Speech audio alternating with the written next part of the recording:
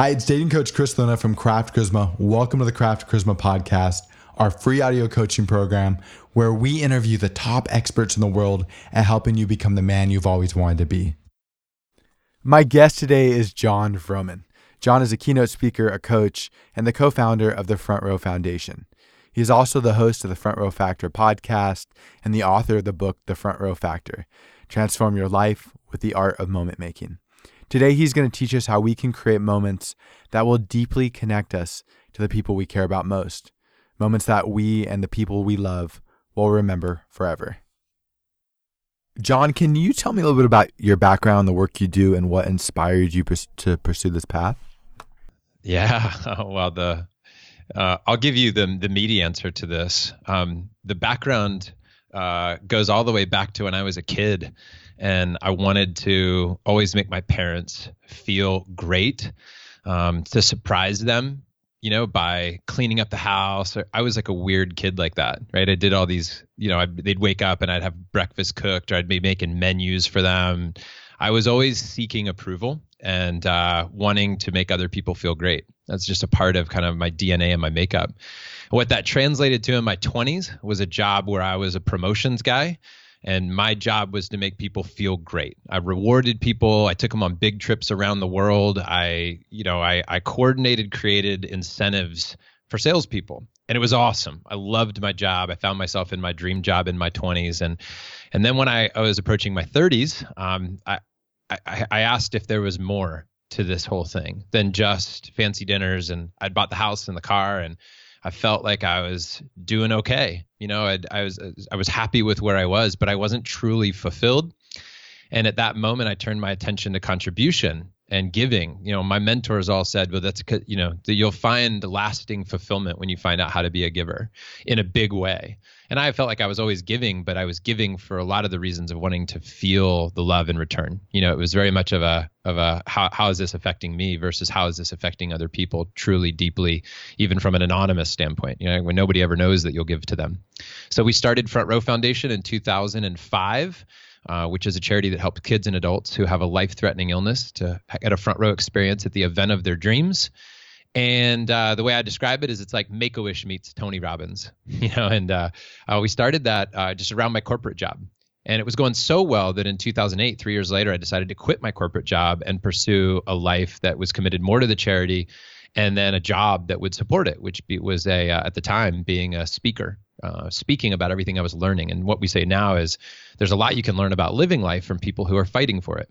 And after all these years of working with people who are fighting for their life, I learned a few things. I was so excited. It was changing my life. It was changing our community's lives that I wanted to share it with other people. And that's what we started to do. So for the last 10 years, I've been a paid professional speaker talking about living life in the front row, being a moment maker, right? And a book that we wrote called The Front Row Factor. So where that lands me today is doing lots of different things under the Front Row brand, but ultimately sharing this message that all started with a charity. And now as a father and a husband, I've even turned the attention to what we call Front Row Dads, which is a dads group focused on being engaged and making the most of all of our moments while we can. And that brings us to this very moment where we're talking today. I have a lot of questions that some of the things you said have brought up, but I want to start with moment making. Can you describe what moment making is? Yeah. Well, where moment making started for us was in the charity, of course, helping people who were really battling in life to have this incredible experience. And we started to identify that we were moment makers. We could take this, an any ordinary day, and we could turn it into something that people would remember forever, where we would make them feel a certain way, feel special, feel celebrated, feel witnessed, feel loved.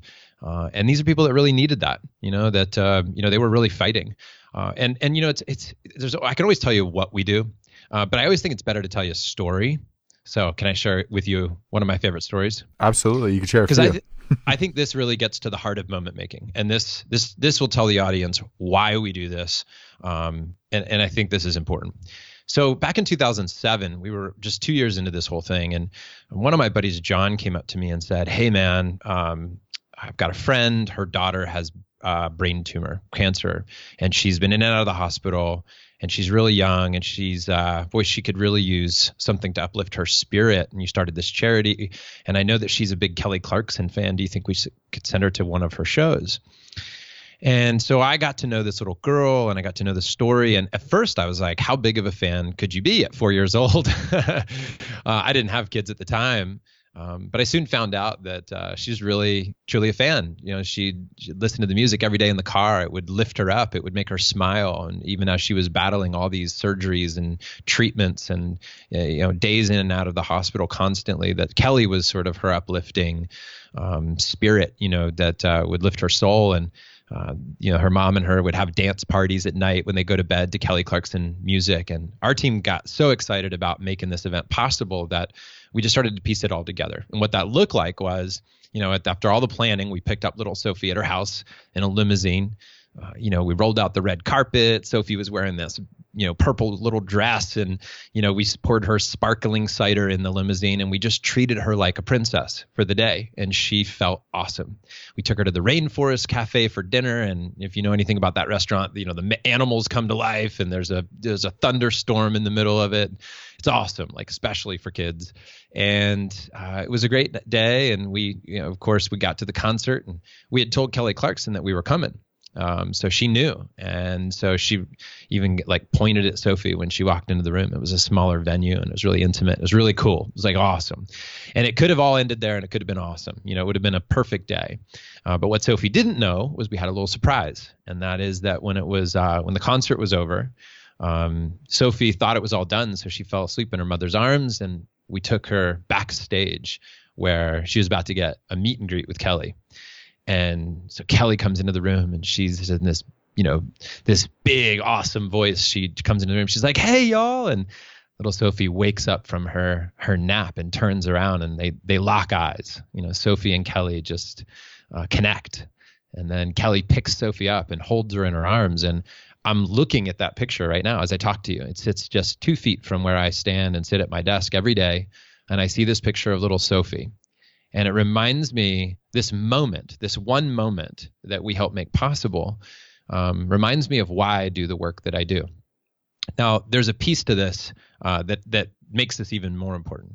Not only was it enough to see this little girl who was, had a migraine earlier that day because she's fighting brain cancer, and to be smiling so big and so bright, and to have this moment, this moment of relief, and this moment that brought a lot of hope for her, and a moment that she would then celebrate afterwards.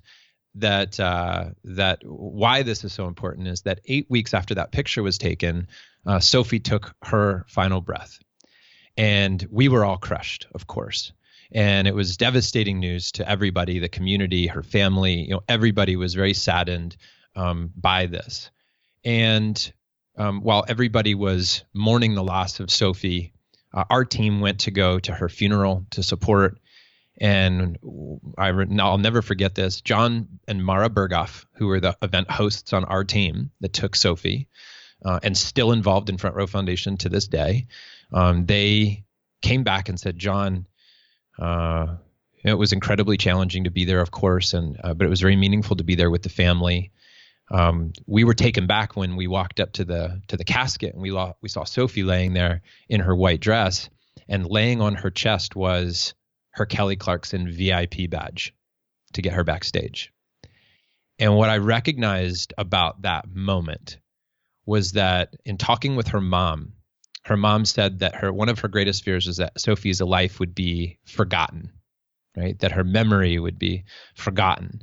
And that moment was so important, not only because of the hope that it brought leading up to the day, the excitement, the moment itself, and how seeing her daughter smile was one of the greatest moments of her mom's life, and she knows her daughter's life.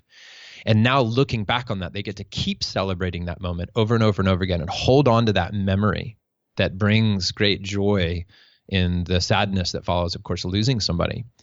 And so it reminds me that when we make decisions to step up for people, we make decisions to go out of our way, to work hard, to recognize people, to love on people, to give them something they value, to make connections with people, that we can really change the way people experience life. and that it ripples on forever. And so that to us is where the art of moment making really began. And we started asking deeper and deeper questions. How do we make this even more powerful? How can we bring even more hope leading up to the event and the power of that? How can we celebrate people's lives every year? How can we celebrate their anniversaries every year? And then how can we help people to be moment makers every day of their life? Because not everybody's going to create a charity and you don't have to, right? Not everybody's going to create a front row experience for Kelly Clarkson for a friend. You don't have to. But the little moments in life, writing a little love note and putting it, in somebody's lunchbox before they go to school, or writing your spouse or partner or girlfriend or boyfriend a love note on the mirror in the bathroom.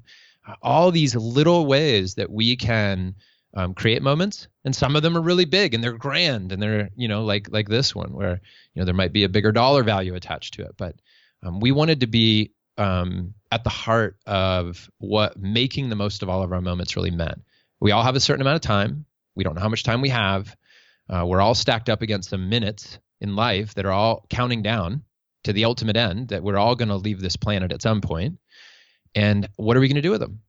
It's why I don't take this interview lightly, because honestly, the fact that we're talking, I'm not doing something else. We're talking on the phone right now, and I'm not with my kids, I'm not with my wife. I'm not building something else that I could be building. It's like a choice, right? Every moment needs to count if you value your minutes, which we hope people do. And we want to be a force for that. That's our mission, and that's what it's all about.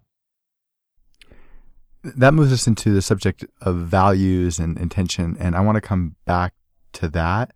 But before I do, I want to stay on this idea of building moments in everyday life.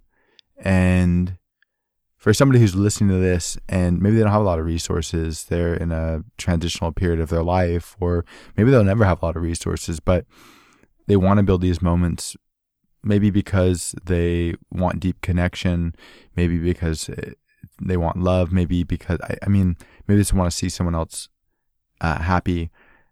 I'm curious. Well, actually, I have two questions. One is, I use some examples, but why would somebody want to create these moments? I feel like that should be an obvious question, but it might not be.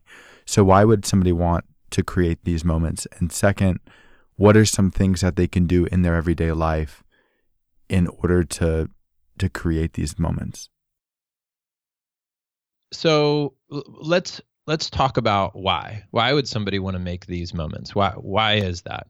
Well, that's going to be a unique and individual answer to everybody. It's a question I would actually just turn around and ask the listeners, like, hey, why? Why would you want to? What would be the benefit of this? Right? But here's my answer. I can tell you what I think.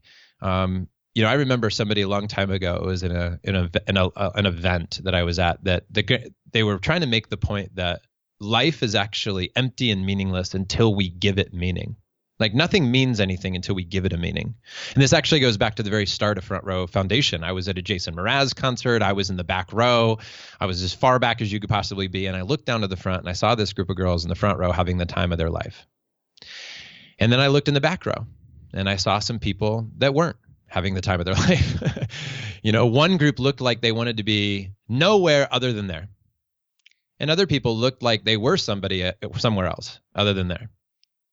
And some people were present and dancing and singing and having an awesome time, and others weren't. And I thought, wow, isn't that interesting? Like, isn't that just life? Same exact moment in time, same guy singing a song, and yet two people having drastically different experiences. And I thought to myself, we all get to choose, right? How we live our life, how we show up, how we're going to approach every moment that we're given. And I started thinking about my life and how I was playing life.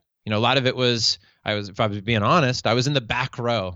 I was the guy casually observing life. I wasn't really in it. I wasn't singing. I wasn't dancing. I was shy. I was worried what people thought of me, right? I was safely in the back. I could easily escape. Everything was convenient. I was getting out early before all the cars got backed up. But I was missing the real meaning of life. Being fully present. Letting go, right? Enjoying. And also what's cool about the front row concept is it's about shining the light. It's actually a concept we believe in about like, the best fans get the best show. So if you want to live a great life, a lot of it's about how you shine the light on other people. We pay a lot of attention to the concept of get in the game. We like to use that one, right? Like, don't live life on the sidelines, get in the game. Well, I'm not opposed to that. I think it's great. I think it's sometimes in life you want to step up and play the game, right? Get in the game. Certainly has value. But let's not underestimate the value of the person on the sideline showing up for somebody else, right? Like being a coach, being a cheerleader, cheering somebody on, right? That's great value in that. Being witness to somebody's life. You don't always have to be the one on stage. So what I recognized about that was that these were all choices, and that why we might want to do it is because when we get to the end of our life and we look back, we're ultimately going to look back and ask, are we proud of how we lived this? Did we make the most of our time? So many people take their moments for granted because they're just going through life thinking they're always going to be given another one. And the truth is, we know that's not the case. I mean, planes go down, people get hit in their cars. I had a friend who lost a mother who was literally in her home cooking, and there was a gas line explosion under the house, and that was it. She's cooking breakfast, and it was done. And that these are tragic moments, and I don't like to live in fear that it's all going to come to an end. I don't let that paralyze me, but I like to be aware of it. I like to know that this day counts. So why we want to make the most of our moments is that I think most of us at our core are in search of meaning and purpose. We don't want to just go through the motions. We don't want to just do this. We want something that actually feels like it has real purpose behind it, real meaning. And so we have to almost create that. Not even almost, we do create that. We have to assign the meaning to something. We have to give it a meaning. And that's a conditioned skill. We have to work on that. So I also believe that our questions that we ask, so here, let me move into the practical application every day. A primary question we talk about in our community is, how can you consciously create, experience, and celebrate the meaningful moments of life? That's a question worth pausing and writing down for anybody who can. How can you consciously create, experience, and celebrate the meaningful moments of life? We craft that question very specifically because we want to talk about consciously creating, right? How can you, with intention, with true design, create a life where you say, what am I building towards? What am I, that's the hope for the future. How can I create something? How can I decide in advance, what do I want to build here? How can I experience it? Which means living in the moment, right? I don't always control what happens to me, but I can control how I'm experiencing it. And then how can we celebrate? That's looking back. That's our past. How can we look back on something that happened and create it? That's really all that exists, right? We're talking about what's in the future, what's behind us, and what's happening right now. We've nailed it all, right? That's it.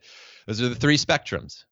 So when we want to create moments in our lives every day, I want a dominant question that's showing up constantly for me that says, how can I consciously create, experience, and celebrate the meaningful moments of life? And I could give you 100 examples of how this might look. Simple stuff. I mentioned one earlier. Like, we have a box of notes that were written to our boys. We have a 9-year-old and a 3-year-old. And every day in their lunch boxes, we put notes in their lunch boxes, or little drawings or little hearts or something like that, right? To go in their lunch boxes. It's simple, it's easy, and it matters. And I could even tell you where that began. I could tell you there was another moment where it began, a simple one. We have a door in our kitchen that's painted with chalk paint, right? So we can write with chalk on it and write messages to each other and to-do lists or whatever. I went to bed one night. My wife cleaned off the door and wrote me a beautiful letter, top of the door to the bottom of the door. I believe in you. There's a fire in you. I'm so grateful to be with you, right? Just this beautiful love note. I came down in the morning and my son was there. He was probably 6 at the time. And he watched me look at this door, and I read it and I cried. And my son saw this. He witnessed this. That moment that my son witnessed caused him to then say to me later, he wrote me a note later. He handed it to me, and it said in this young childlike handwriting, "You're the best dad in the universe." And it was this beautiful note. I cherished it, right? I have it to this day. And then my son said to me, "Hey, Dad, it would be awesome to get notes from you sometime."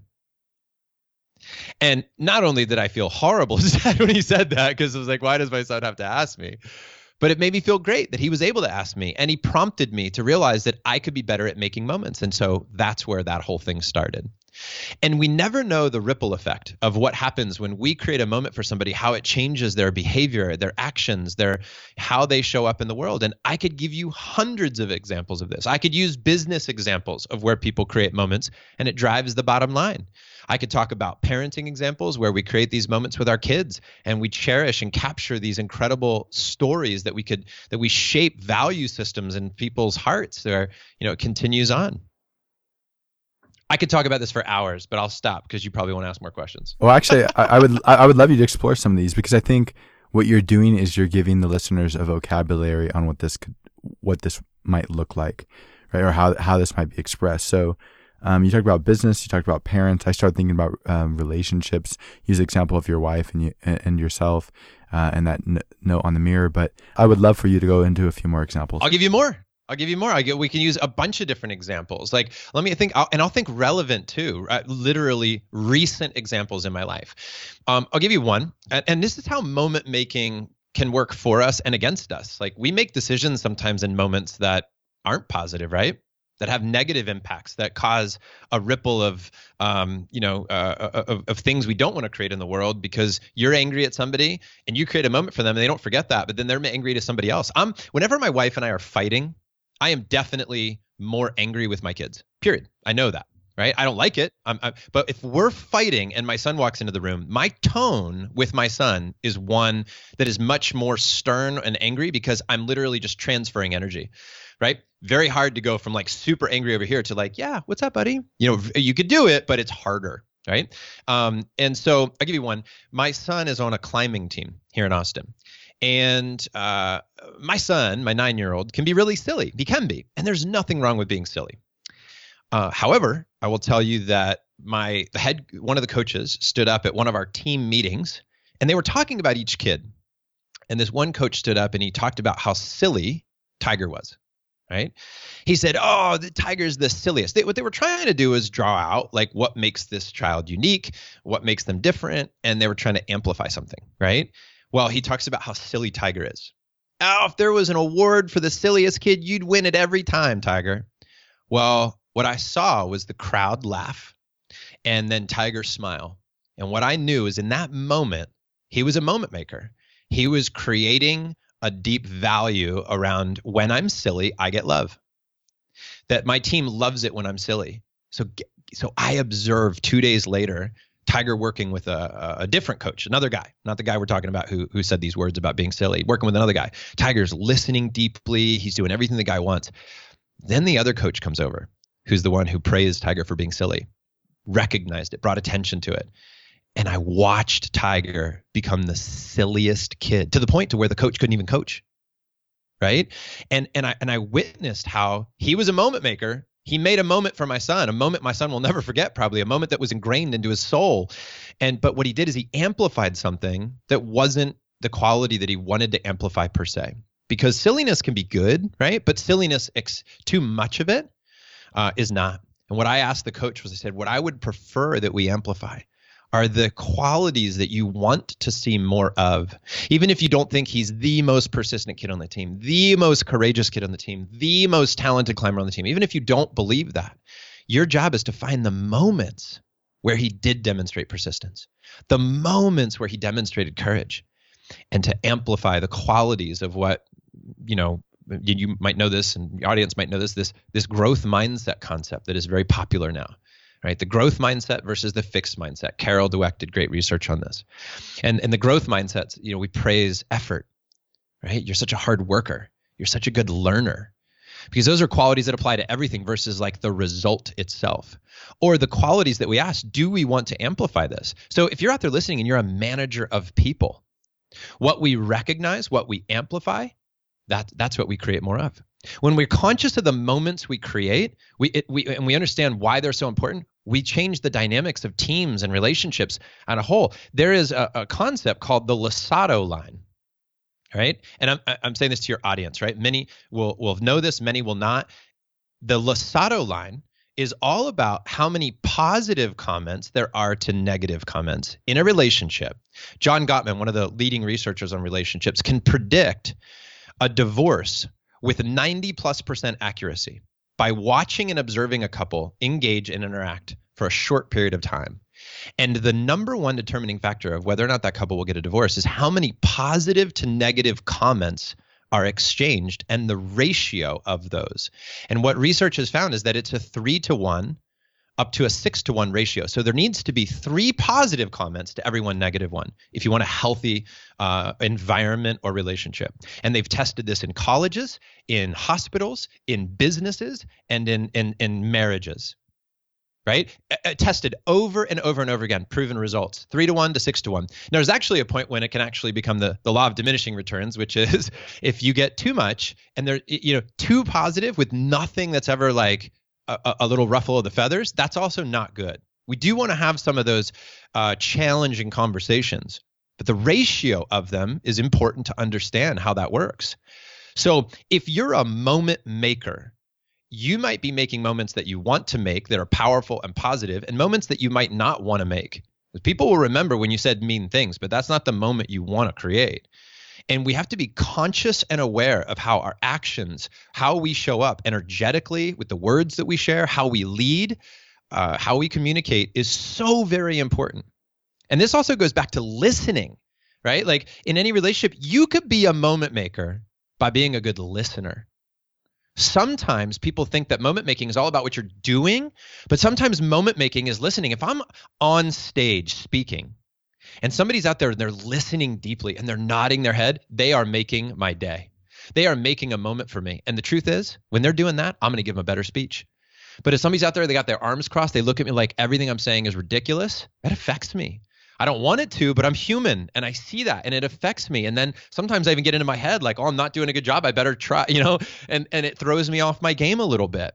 We're all making moments, whether we like to or not, right? No matter what we do, if you're sitting in the crowd and you pull out your phone and you start texting, you're going to affect the person next to you. You're moment making for that person, just not the one you want to. Tell me if you want me to keep going, but I mean, I give you 100 examples of where it works and where it doesn't work. Yeah, let's use some professional ones. Let me use a hotel example. That's a famous one. So this is great. Anybody that's in the customer service business will appreciate this. So there was a story years ago from the Ritz-Carlton. Family shows up. They're on vacation. Guy has a young boy who leaves his stuffed animal, a little giraffe named Joshi, at the resort. And he's crushed. Little kids and their stuffed animals, like he wants this animal back. And so the dad calls up the resort and says, man, we left this there. And they found it, which is great. He said, listen, to ease my son's anxiety, I told him that Joshi was just on an extended vacation. So if you guys would do me a favor, just take a quick picture with Joshi, maybe like laying in the lounge chair and send it, with Joshi. That would be awesome because it would just make my son's day. And so the Ritz-Carlton, being moment makers, says, and they ask the question, how can we turn this into a moment? How can we turn now into wow? How can we give meaning to this moment? Ordinary moment, how do we elevate the meaning? So what they do, they take Joshi all around the resort. They get Joshi with the security guards. They make Joshi his own security badge, right? They take him out to they got him in the golf cart. They got him at the front desk checking people in. They create a photo album of Joshi doing all the things that you could do at the resort, right? And they send that back with the official badge, right? The hotel badge back to this little boy. The story goes viral. You can't buy that type of attention, right? Even if the Ritz-Carlton wanted to try to buy that attention, man, that was good press. And here we are. I'm talking about it on a podcast, right? Talking about the Ritz-Carlton, talking about how awesome they are. That's a practical example about how if people are willing to go a little bit further, if they're willing to listen to the other people and say, what would be important to that little boy? What would be important to that family? How can we make them smile, laugh, love, feel a little bit more of this life? And we act that way. We find, I'll give you another practical example. In our charity, right? We've raised millions of dollars in our charity, and we've tracked our statistics over the years. We have hundreds of people that donate monthly to our cause. And when somebody decides to be a monthly donor, depending on how we treat them in their first 100 days, changes whether or not they will be a long-term donor by almost 50%. So the practical example for us, and this goes for any business, customer service. One of my very good friends, Joey Coleman, wrote a book called How to Never Lose a Customer Again. And he studies the trends of customers or client retention in the first 100 days. The average company will lose 20 to 70% of their customers in the first 100 days because they are not moment makers. But if they found a way, a simple way to engage their clients, they would retain a much higher percentage. And depending on industry, of course, that'll change. But for us, you know what that was? How we engaged our donors? Immediately sending a handwritten thank you note, right? That's a huge difference. I remember having a guy make a donation one time, and I sent him a card, and I made a phone call and said thank you. And he called me back. He said, man, I've donated to a lot of charities, and I've never gotten that handwritten card and a call from the executive director.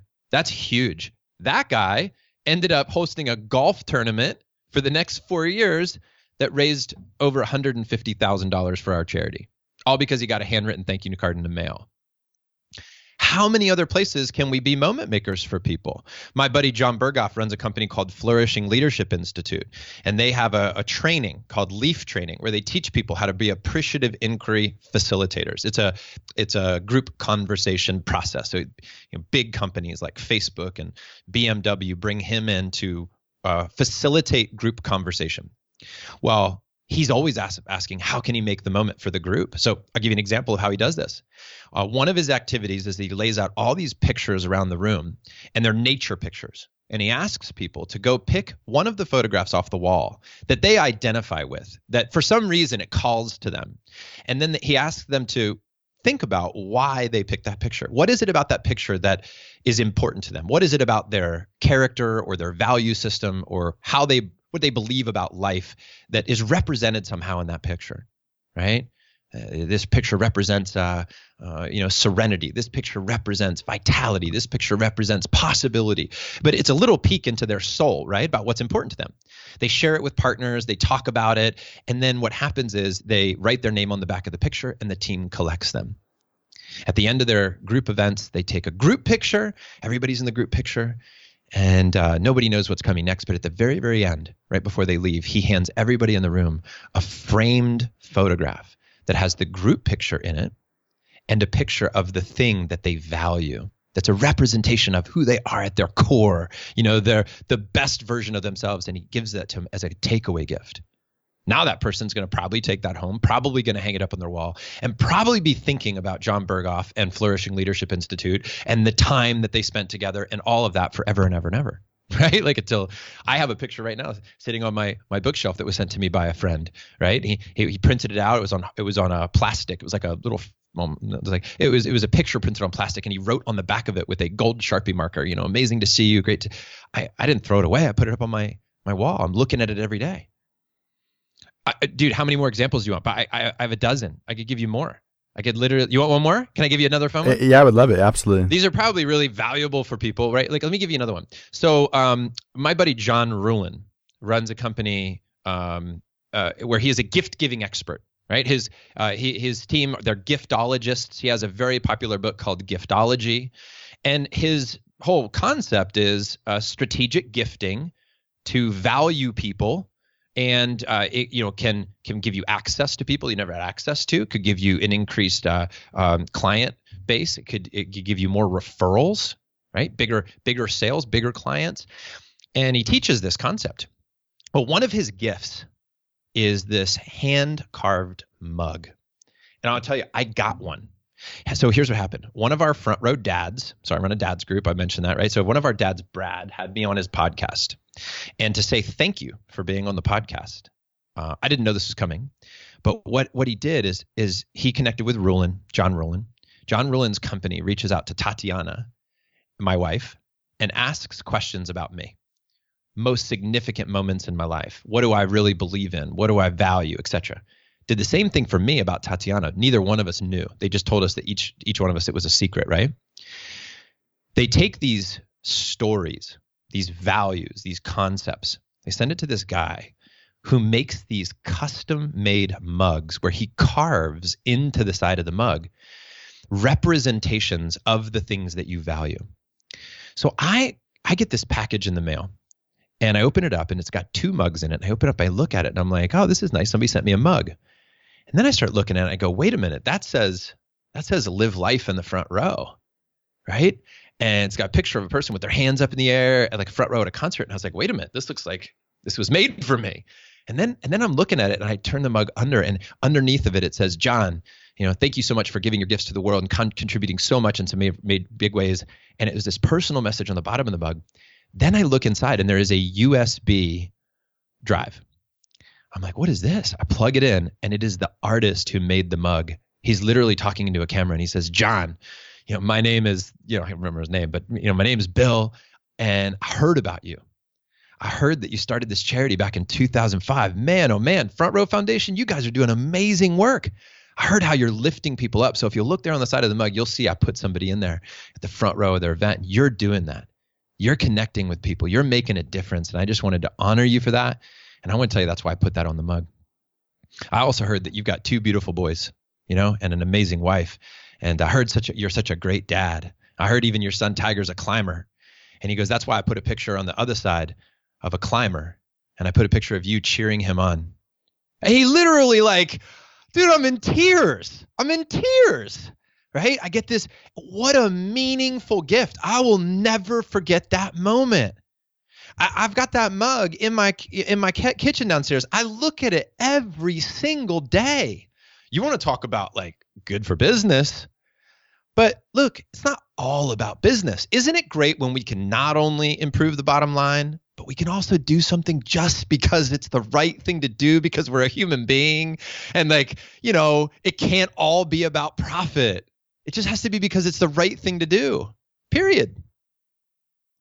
Dating coach Chris Luna here. This is the perfect time to take a quick break to talk to you about 3 simple things that you can do to dramatically change your life. First, listen to this entire podcast and then subscribe through SoundCloud, iTunes, or Stitcher. This way you'll immediately be notified every time we share a new release.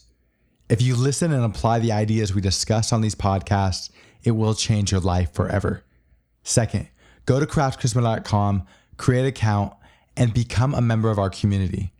There you can read articles, listen to podcasts, watch videos, ask us questions, and document your journey in our forums. Great men don't become great on their own. All great men are members of a community, and Craft Charisma is your community.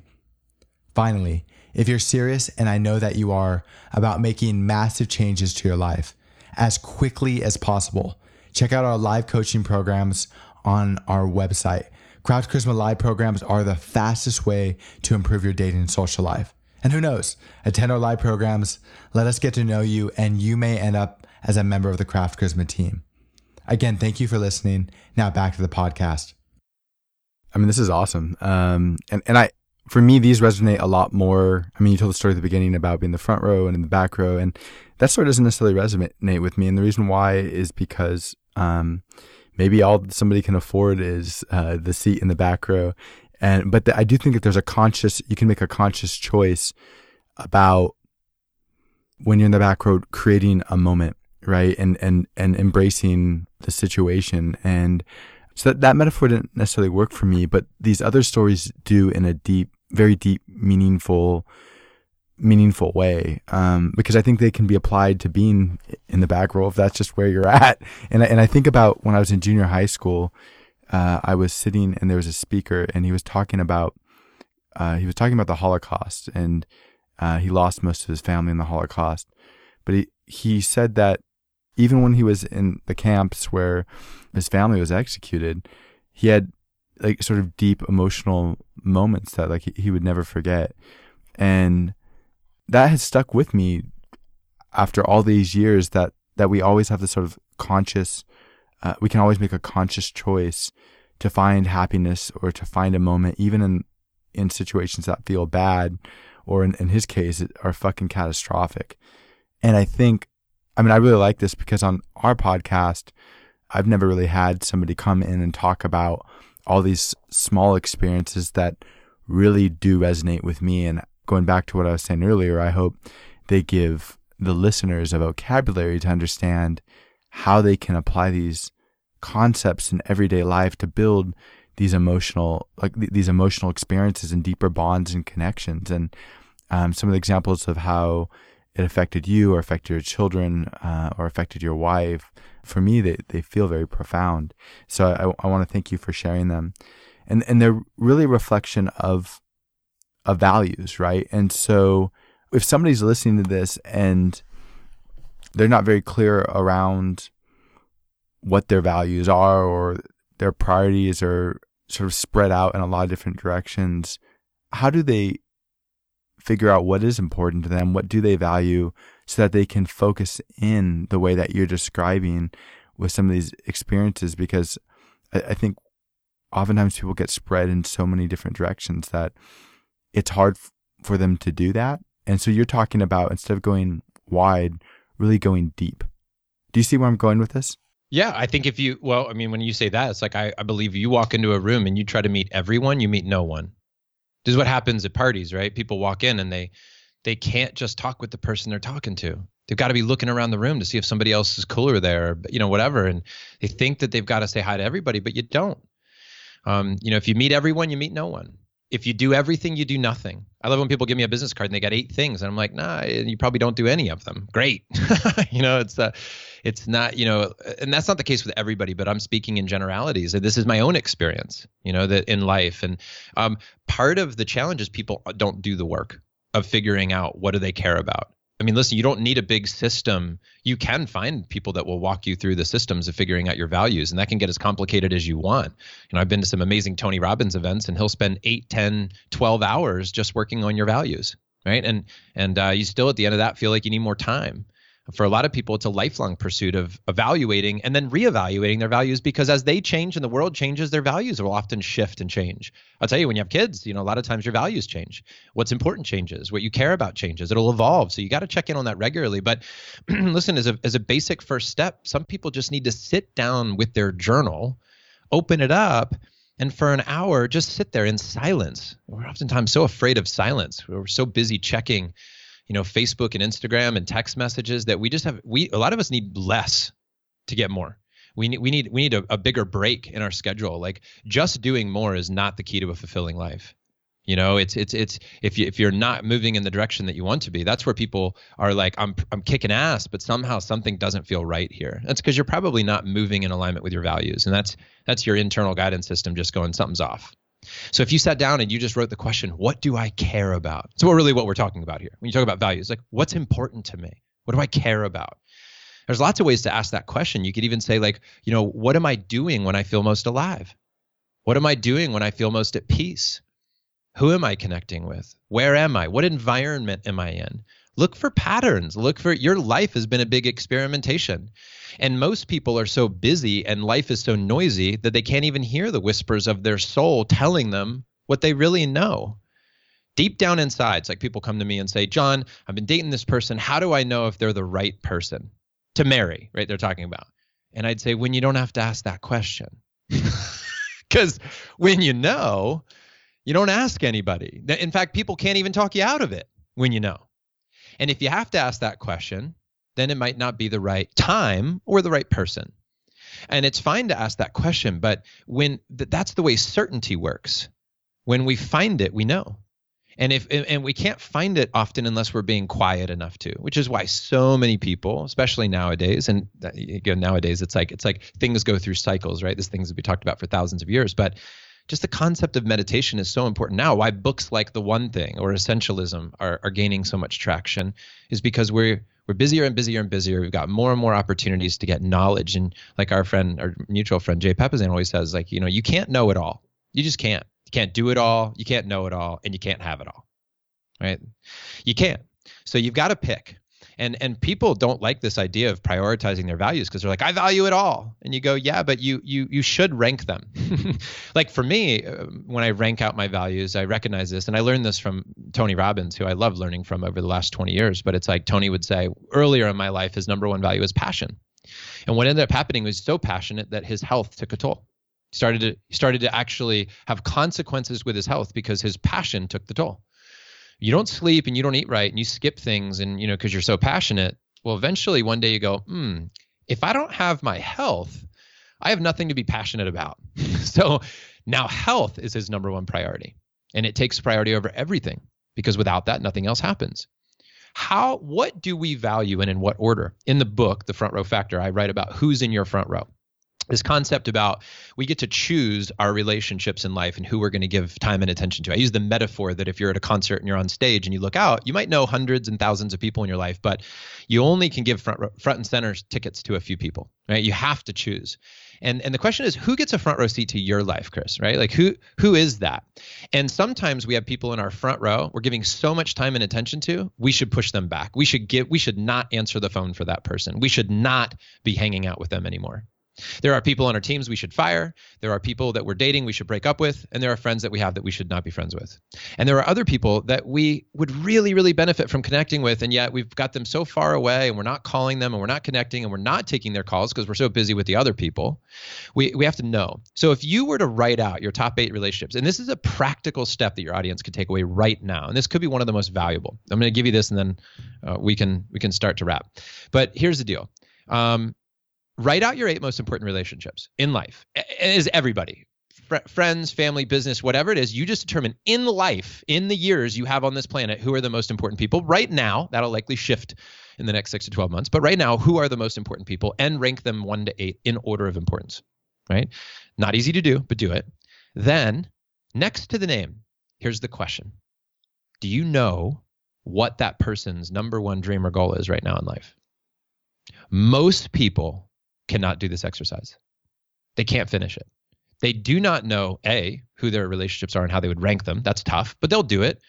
And then number 2, the hardest part is they don't know what their 8 most important relationships in life are when it comes to their dreams and their goals. They don't know what their dreams and goals are. That's a problem. Because if we really think that these are the 8 most important people in my life and I don't even know what their dreams and goals are, I have a problem. Because we want people to support our dreams and goals. We want people to lift us up and support us. But if we're not willing to do the same for the 8 most important people in our life, then we can't expect that in return. Who was it? Zig Ziglar that said, if you want to get everything you want in life, help enough people get what they want in life. That's it. This whole concept that we talk about, moment making, is about shining the light. It's about knowing what's important to people and helping them to get more of that. It's the key to relationships. We talk about love languages. If you don't know what your love language is of your partner, you cannot connect. If you don't know what somebody's favorite stuff is, what they value, what they care about, what dreams they're chasing, you cannot help them to get there. And you cannot go deep enough, and you cannot build a successful business, and you will not have a successful marriage, and you will not connect with your kids, and you won't have amazing friends unless you take the time to know what people want, what they want, how they're and helping them to get there. You have to know what people want, and you have to be committed to helping them get there. There's a life of service. And that's what the Front Row Factor is all about. It's a life of giving. How do you know what somebody wants? You ask. I had one time, I was in a room full of people and I was talking to managers and I was talking about helping their people. And somebody said, John, how do I know what motivates my people? I said, you ask your people what motivates you. It seems so simple, but come on, right? Like, a lot of times what people care about is, like, I have a question that I wrote in the book, and it was, what's a question you wish people would ask you more often? Simple question. I remember I was at a party, the president of our company, his wife was there. I was like, oh man, she gets asked a lot of questions, but I don't want to be that guy that asks her the question that everybody asks her. So I asked the question, hey, Madeline, what is a question that you wish people would ask you more often at a party like this? Maybe one that you don't get asked as often as you want, right? She says, oh, John, everybody asks me about my kids. I talk about my kids 700 times a night. Hey, man, how's the family? How are the kids? She goes, I'm so sick and tired of talking about that. I love my kids, but I'm tired. She said, I'm teaching this spin class at the gym, and I love it. It's so good, but nobody asked me about it.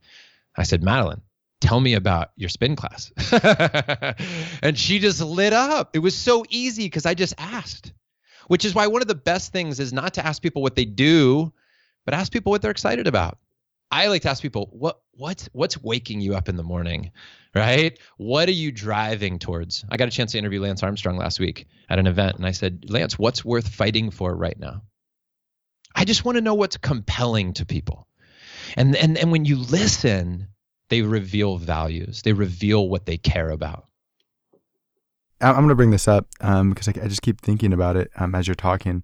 And you used the example earlier of your son and the silliness. And a couple of things come up. One is this idea that we nurture certain values out of people, right? And the coach is nurturing silliness.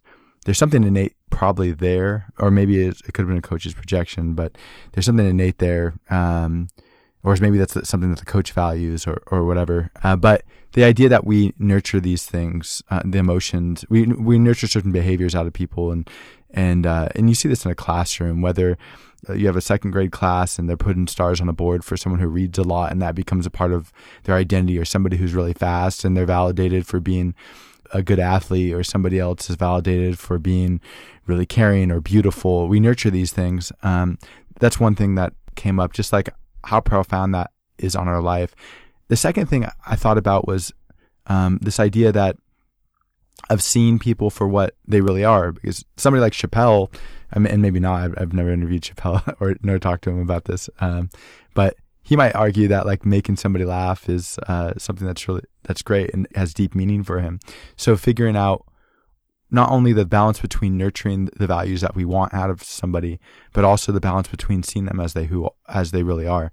And I don't know if this applies to your son at all, but I just thought of that example, like this balance between seeing somebody, because we can ask, there's situations where I think that's super clear. We ask somebody, what is it that you need, or what is it that you want someone to ask you? But then there's other times where we listen with our eyes and we listen with our other senses, and people really want to be seen for who they really are. And it's not quite as clear. Do you see where I'm going with this? Yeah. And this, what you're bringing up you could have days of debate about how to do that. How do you truly honor what somebody is at their core?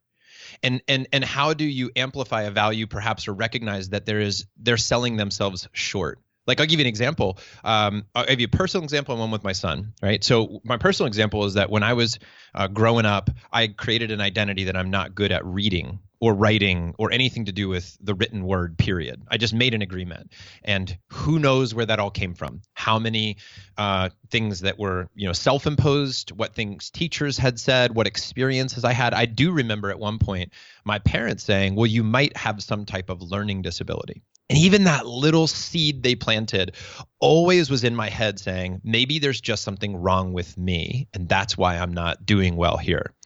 And so then that's the you kind of give up. You're like, well, maybe there's just something wrong with me. So it's not me, it's not effort, it's that there's something wrong with me. Very easy for those things to happen in our lives.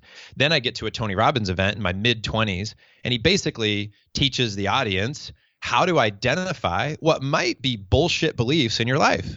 What have you believed your whole life that might be total bullshit?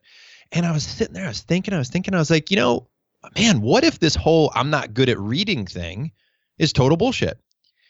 And he teaches you how to squash the belief and then how to create a new one and put it in its place, and to incant that, right? To affirm that, and to create these new neural pathways in your brain, to have new firing of these connections and strengthen them so that you have a new belief, to create like a new subconscious thought.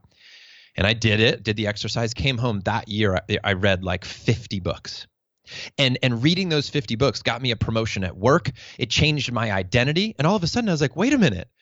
It's I'm actually a good reader. And now you see my library. I have thousands of books, right? And it's part of my identity. Some 20 years later, it's part of I'm a great reader. It's part of how people know me, John the reader, right? Like, it's like he reads probably more than anybody. Amazing how that shift can occur, because we identify an old belief and replace it with a new one.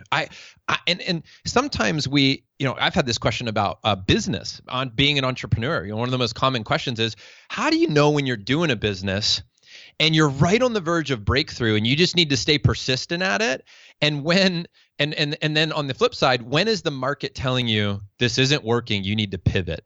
Because you hear the stories about people, I was just about to quit, I hung on a little bit longer, and boom, it popped. And then other people, you're like, they're hanging on, and you almost want to look at them and go, you're probably not going to win The Voice. I've heard you sing. And you're like, I'm not one to limit potential, but it's probably not going to happen, right? There is a moment when we all, either on our own or somebody coaches us to say, it's time to pivot. That business idea, it's not going to work. That relationship that you just keep hanging on, saying if you send her one more love letter, she'll come crawling back to you and saying, I made the biggest mistake of my life breaking up with you. It's just time to move on. How do we know? Man, I mean, weeks of discussion, months of discussion, years of discussion. These are tough things. But here's my final piece of this, right? Let me give you a story about how it relates to how I parent. And there's a true story about my son Tiger. And I tell this, it's on YouTube. People can watch this video. It's on my website, frontrowfactor.com, if they want to go see this story or hear this story again or share it with somebody that needs it. Here's the story. I'm at the park with my son, and there's a big rock wall about 40 feet high. And my son wants to climb the wall. He's 4 years old. And I'm thinking, no way. Big kid activity. There's no way he can. I don't even think he's going to fit in the harness, let alone be able to make it up this wall. This is for adults. And he persists, right? He's just a kid persistent. Come on, Dad. Come on. All right, Tiger, let's go. Let's give it a shot. In my heart, no way this is going to work. My son gets a harness on, climbs on that wall, and just flies up the wall, about 90% of the way up the wall. And then he stops. Now, I'm already blown away. I'm already like, oh man, he's so like, I'm just beside myself that he was able to do this. He gets to the top of the wall and he stops and he looks down. The wall inverts out. It's a negative wall. And he says, Papa, I can't. And I'm thinking, well, of course you can't. Like, this is an expert part of the wall. Like, there's no way. I don't even think I could do that. And he, this is what I'm saying in my head. And I just shout up to him. The thing I think is the right thing to say as a dad. I said, it's okay, buddy. You tried your best. With that, he decides that he's going to let go and come back down, and he tried his best. But the guy who was working at the rock wall, he turns to me and he says, hey man, I think he could do it. He looks back up at my son and he just says to him, he says, hey, little man, try again. Simple yet profound. My son, with the new confidence of this guy who really believes he can do it, grabs a hold of the wall, gives it another go, and makes it to the very, very top. And everybody's celebrating. He hits this button, the lights go off, he comes back down, he's smiling so big, so proud of himself. And he walks over and I'm high-fiving him, congratulating him, but you did it, buddy, I'm so proud of you, I'm so amazed, right? And I'm genuinely celebrating with him. There's this other guy that's standing there and we get to talking when my son's getting the harness taken off, and he looks at me and he says, hey man, he goes, wow. He goes, how old is he? I said, he's 4. He says, man. He goes, that's really impressive. I said, I know. I was kind of shocked. And then we get to talking and eventually he says, what do you do for a living? And I was like, I'm a motivational speaker. And when I say that, I realize how ridiculous this whole scenario was, that here's his dad, the motivational speaker, the one that's like, you could do it. I believe in you, right? Like, push harder, full potential. I've run ultra marathons in my life, and I hated the doubters, right? Because I was like, and I said, I'll never do that to my son. And yet here I did it. I doubted him. I didn't think he had the potential to do it. Why is it that Dad, the motivational speaker coach, did that? And here's why. We treat people. We behave with people. We ask questions. We encourage based on how we remember somebody, who they were yesterday or last week or last month or last year. We get trapped in that. And we fail to see how they might have evolved or who they could evolve into in any given moment, given the belief that they could create a new identity in any given moment. They could shed an old story and have a new one. And I recognized in that instance with my son how often I could have been doing that in other areas, whether it be his ability to read or climb a wall or do whatever. I also recognized the power that a pure stranger has in helping somebody in life. This guy didn't need to have any rapport with my son. He didn't know anything about him. There was just a moment of where he spoke some kind words, some encouraging words his way. And my son had this incredibly important transformative moment of his life. Now, I don't know if that guy was fully responsible for what would happen down the road, but my son now at 9, 5 years later, is on a competitive climbing team in Austin. Climbing is his thing. And I wonder, and I can only ever wonder, if I look back on that moment, if that guy wouldn't have said that, if Tiger would have come off the wall early, if he would be a competitive climber today, if he would have this deep-seated belief that he has what it takes to make it to the top. And see, I think that is the power of moment making. I think that's the power of seeing potential in people, in creating an identity, in not only nurturing what might be there inherently in the innate sense of like they were born with this, right? That you nurture that, but that you also never know. I don't know what's completely inherent to my son, what's in his DNA, and whether or not but all I can do is I can cheer, I can nurture, I can support, I can listen, I can acknowledge, I can reflect, I can ask questions. I can be in supportive of what's possible. I can pay attention and try to pivot and support when needed. If he wants to not be a climber, okay, let's go try something else.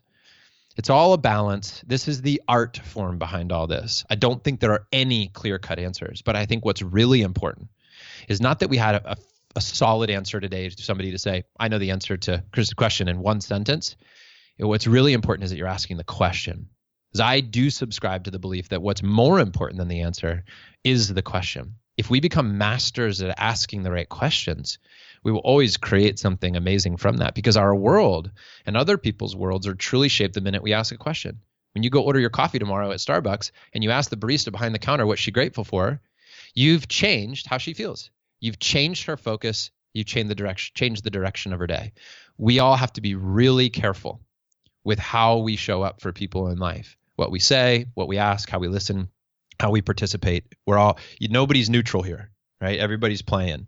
And that's my encouragement for everybody to go out and recognize the power you have to make moments today, whether small or big, and arguably, by the way, I never think there's a difference. I actually think that's a lie we tell ourselves, whether that's a small or a big moment. I think they're just moments. And you can't like we praise Bill Gates because he's the founder of, the biggest charity in the world. But we fail to sometimes see the guy who answered the suicide hotline saved someone's life, and then the person's life who he saved is the genius who finds the cure for cancer. We don't really know someone's value entirely when we carry it out far enough. We give Martin Luther King all the praise, and he deserves it, right? But what about mom who took care of that baby when the baby couldn't take care of itself? There's so many people along the way. Nobody ever does these things independently. We often want to praise people independently, but there's so many factors involved in the moment making process, right? And we just have to understand our power and the power of other people, and then we need to go after it. It just makes me think that we're all connected, and moments are the way that we connect to each other. We are. That's it. That's a perfect summary. John, this has been awesome. Thank you so much for taking the time to chat with me. I know we're over on time, so I'll wrap it up. But if you're interested in learning about John and everything that he's doing, and including his Front Row organization, and hopefully I can get you to come back and talk about Front Row Dads at some point. But in the meantime, we're going to post some descriptions on the website and within the description of this podcast so that you can find out about him more easily. Thank you so much for taking the time to chat with me. Oh, this is great, man. Thanks for having me. It's dating coach Chris Thona here. Thank you so much for taking the time to listen. And we absolutely love making this podcast. We make this podcast for you. So if there's somebody that you want on the show, let me know. I will yell, scream, stand in front of their house, do everything I gotta do to get them on the show for you. Also, don't hesitate to follow the podcast on SoundCloud and iTunes and Stitcher. You can also give us a shout out through social media, Facebook, Twitter, share it with your friends. And lastly, go to the Craft Charisma website and create an account. There you can talk about the podcast and communicate with me directly. So thank you again for taking time to listen. You will hear again from me soon.